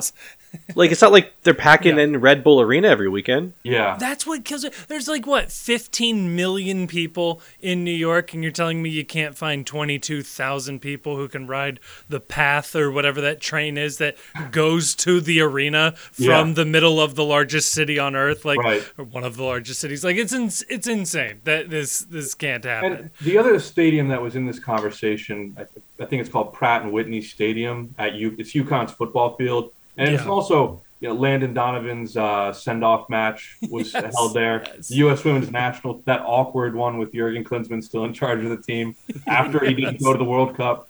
You know, that's the other field in play here. And I'll just quickly mention, I assume there's some overlap between NYCFC supporters and the New York Yankees fans. And I think Facebook data revealed that the Yankees have a sizable portion of their fan base that extends into Connecticut. So I get it. Like, probably your most hardcore fans are going to be put out if you play it at UConn's football stadium, but there's some overlap there. It's not like you're going to be playing in front of no one. I don't imagine the overall size of the crowd at Citi Field versus Pratt and Whitney Stadium would be too dramatically different. I'm sure there'll be a drop off. I'll grant you that, but you know, just one more thing I wanted to throw in there. That's another viable option. It's a decent field. I don't get the Emirates to get the name sponsorship of MetLife Stadium, and you just solved all of your problems right there, baby. You just turn it into the home stadium. Seriously. So I checked. Columbia is not at home this weekend. They're playing at Penn. Their stadium is in Inwood, so it's on Manhattan. Do you guys have any idea what their stadium's called? I don't know. It's Robert Kraft Field. That's right. Well, we can pull some strings. That's probably the problem there, right? Robert Kraft could certainly have something called. What I assume is a lack of... Oh, jeez.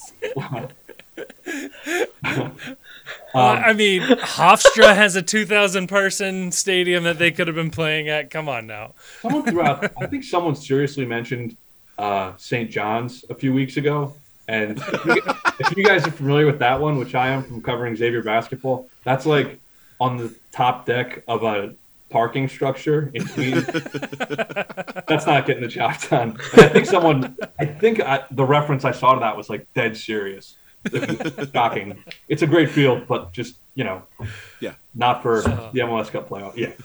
So good. So thank you for letting me get that off my chest. And No. if I see Roberto down the stretch, we'll fight him. Yeah. We're with you. Right. We'll get him. It's really not personal, and I respectfully disagree with you, man. And hopefully you were well compensated for defending your employer online against all of us people with anonymous accounts. Their job well done, sir. Their 7th concrete stadium plan will be announced shortly, I'm sure. Right. Oh gosh. Well, Pat, I gotta say, thanks for coming on the PostCast. Hopefully you have a positive gamer to publish on Saturday. Huh? I hope so. Oh. And a return trip to Philly in the future. That would be. Oh, there you go. Think of the clicks. Think of the storylines. Yes. Come on, let's have it. That would be a John worth writing about. Oh, thank you again. Yeah, thank you guys.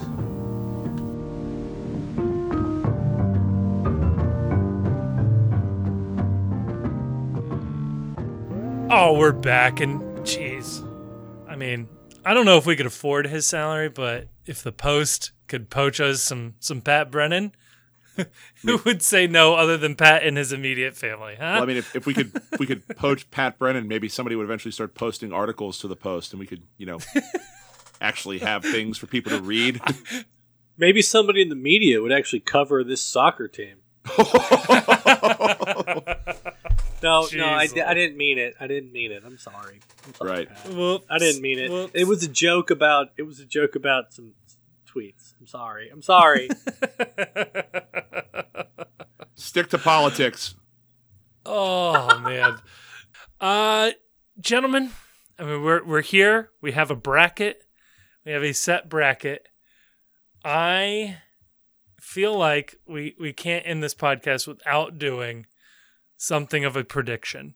So I only want to look at the Eastern Conference for a second. I'm going to ask you about non-FCC games first, and we'll see what sort of bracket we get. But who do we think wins of New York City FC and Inter Miami? Where are they playing? I filled out a bracket earlier this week, and I have New York City winning this one, only because they're playing on whatever fucking weird dimension stadium that they're playing in. On a baseball field, I'll take NYCFC. You know what? I'm going to be different and take Inter Miami here. It just feels like they're the team. If there's a team no one wants to play in the East, it's Inter Miami. I get that we have played all these teams tough, but Inter Miami is hot. They're hotter than a firecracker. And Higuain, for whatever reason, has decided that I'm going out, both guns blazing and emptying all the barrels. Inter Miami has the team of destiny feel in the East that no other team has. And so if there's a team that can pick off New York on a baseball field, and they're not their baseball field, it's the other baseball field, which is fucking the other bullshit. One, yep. And I'm pleased to report as well that I saw Taylor Twellman retweeted that New York City FC is once again promising they'll have their stadium situation sorted out by the end of 2022. So I would like to be the first podcast to give a round of applause to NYCFC for figuring out their stadium situation. They did it. We did it. We got them.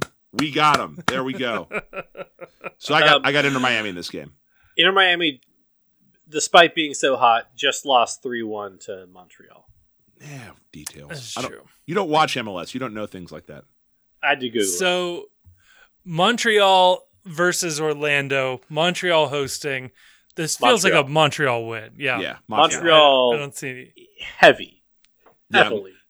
Yeah, this feels like this game could be non-competitive, honestly. Do we assume then Montreal beats either New York City or Miami? That feels fair to me. I would say in that game, I would say yeah. They'll beat. Yeah. Neither one of those teams is going to Montreal and winning, I don't think. Right.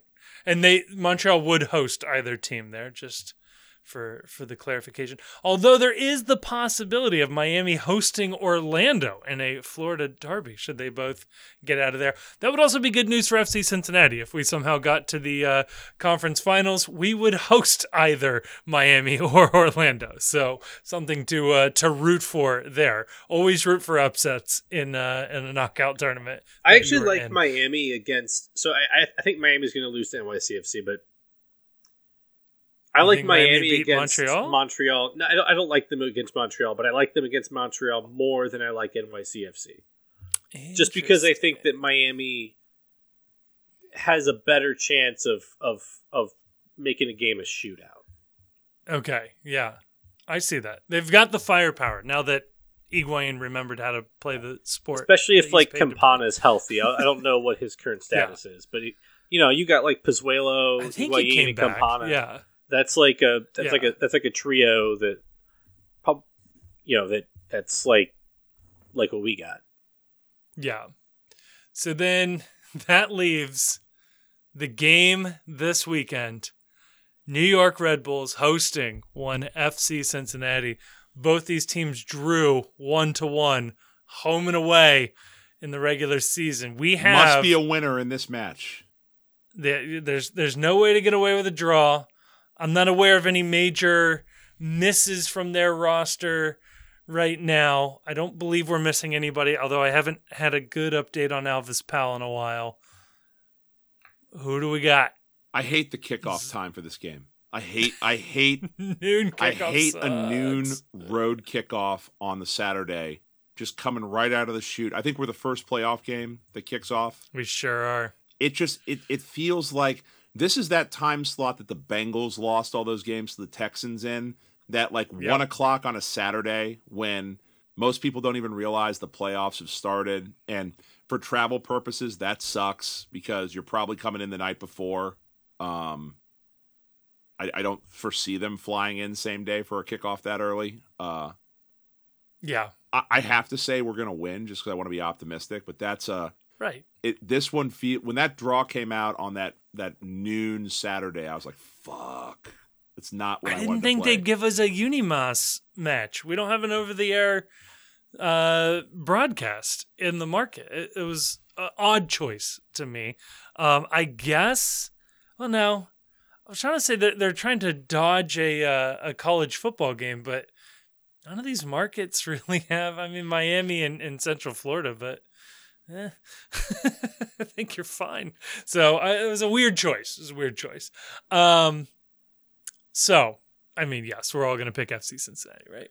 So you kind of have to. And there's no reason to think we can't. There's no reason to think we can't. So, it's not an absurd prediction. So I know it's controversial in soccer circles, but I like a playoff format over like a season champion format. No. Because I think stories matter. I think stories matter.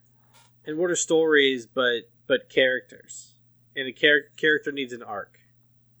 Right? That's what the cup competitions are for. You watch like a good rom-com. And who's your hero of the rom-com? Is it the guy who's steady? It's from the beginning of the movie to the end, or is it the guy who's kind of shitty at first? It's the wise mentor, but has potential and comes around, And so, you start off kind of shitty, but but you still got that charm, right? And it's like, oh, I've made up with my mom at this point in the movie. That's like signing Woboto, And I got a new job and got a nice apartment. Well, we got Miazga in the door, and now we're cooking, And who do you want? Who do you want Winona Ryder to end up with? Ben Stiller, Frankie Amaya. No, wait, no, or Ethan Hawke. I mean, she's probably taller than Frankie Amaya. And FC Cincinnati is Ethan Hawke, right? Because you get stories. I've always said that. Right. And no, we're Adam Sandler is who we are. Like, the level of glow up is way too much for the Ethan Hawke movie arc. We are definitely Billy Madison in this. Like, if we're making this a rom, it's not really a rom-com. It's just a straight com with a little bit of rom involved, where it's like, we really had to speed run school this year in order to inherit our legacy.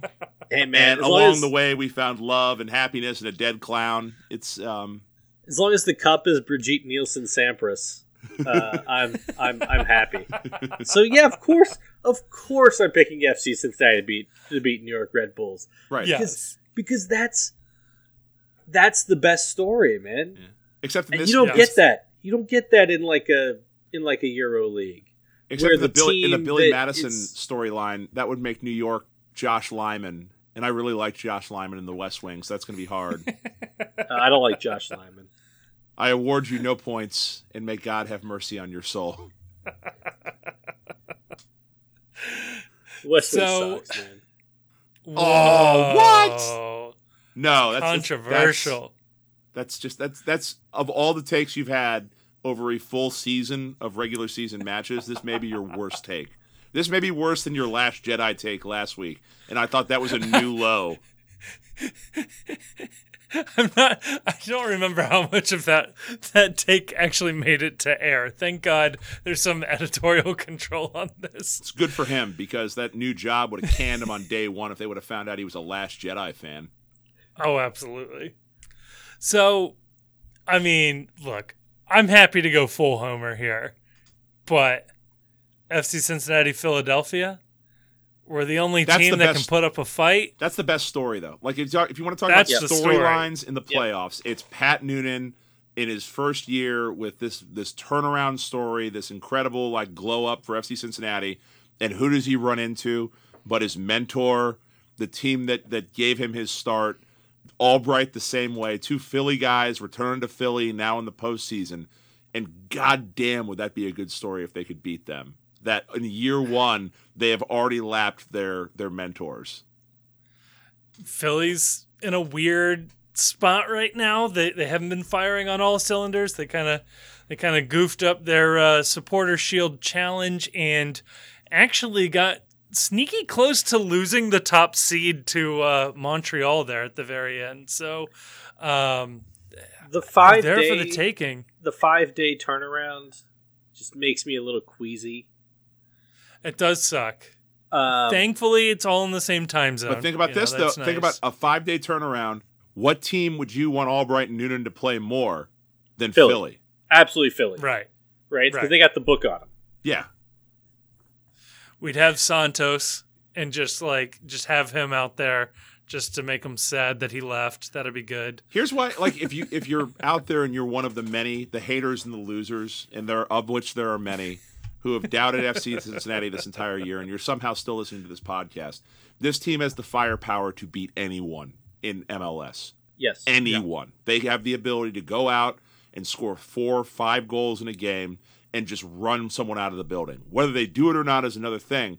But like the one thing you can say about this team is it's said in other sports, it's just as true in soccer. You can't win a game 0 to -1. You got to score goals. Yep. And this team does not have to rely on keeping the ball out of the back of the net to win, and that travels. It just really does. I'll tell you where my head's at. We're either going to lose to Red Bulls or make it to MLS Cup. Like this is a team that is like been very feast or famine all season. All gas, no breaks. Yeah, I just feel like they're either gonna flame out or like Brenner's gonna get like a taste of gonna get like 1 goal against Red Bull and he's gonna end up like having a Billy Hatcher playoffs. Yeah.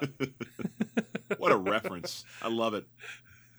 So FC Cincinnati, CF Montreal, Club de Foot Montreal. FC Cincinnati is winning that, obviously.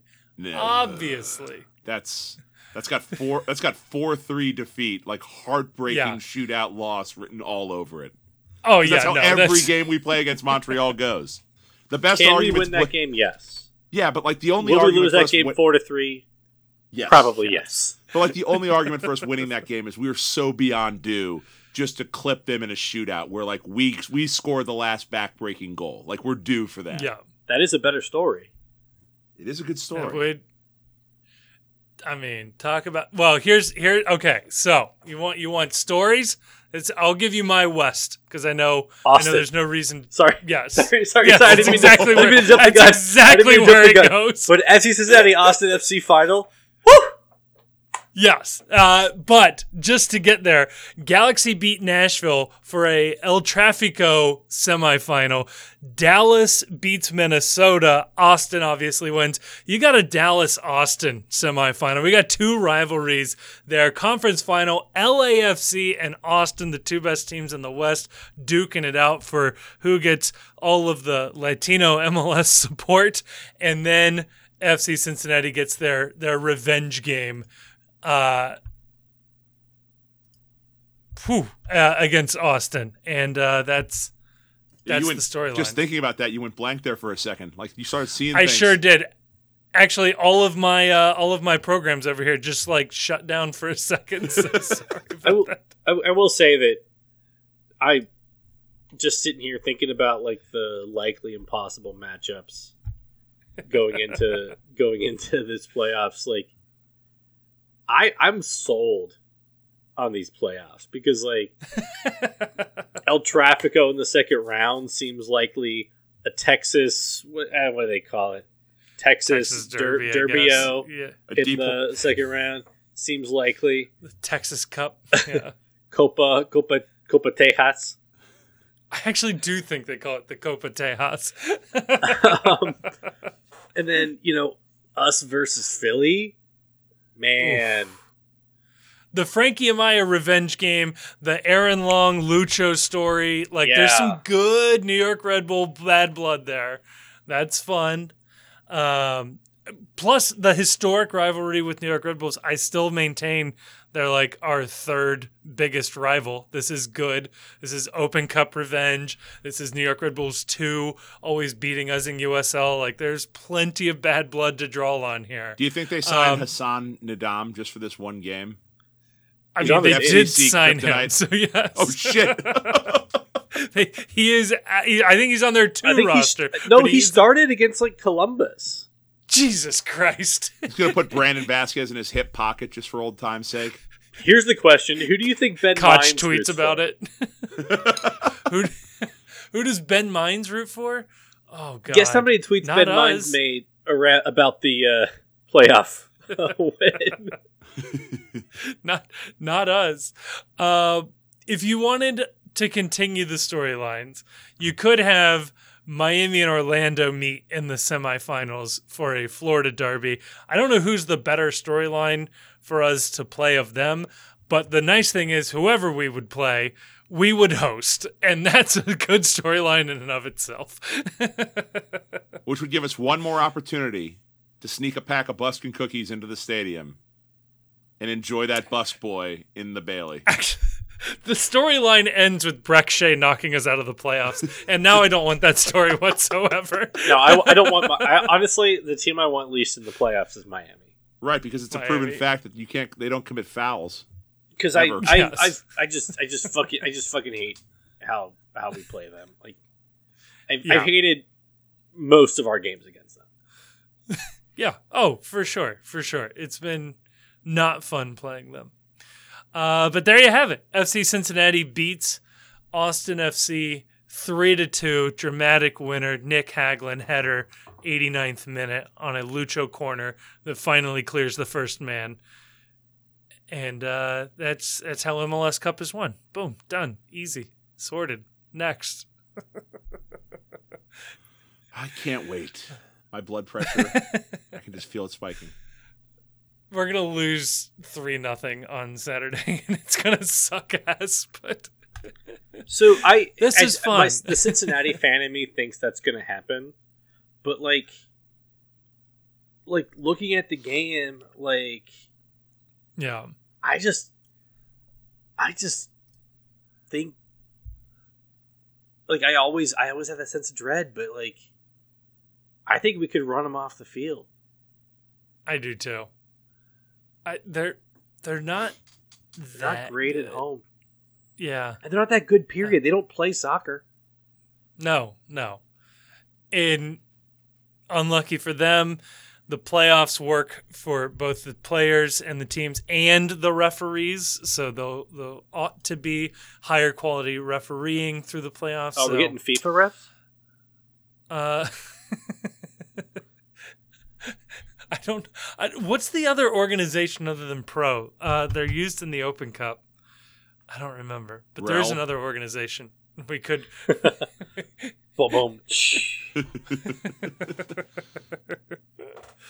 Oh my God! Con. Well, gentlemen, I think that's it. I think this is the playoff podcast. How exciting, huh? Yeah, let's do it again next week after we win. Yeah, same Deal. thing.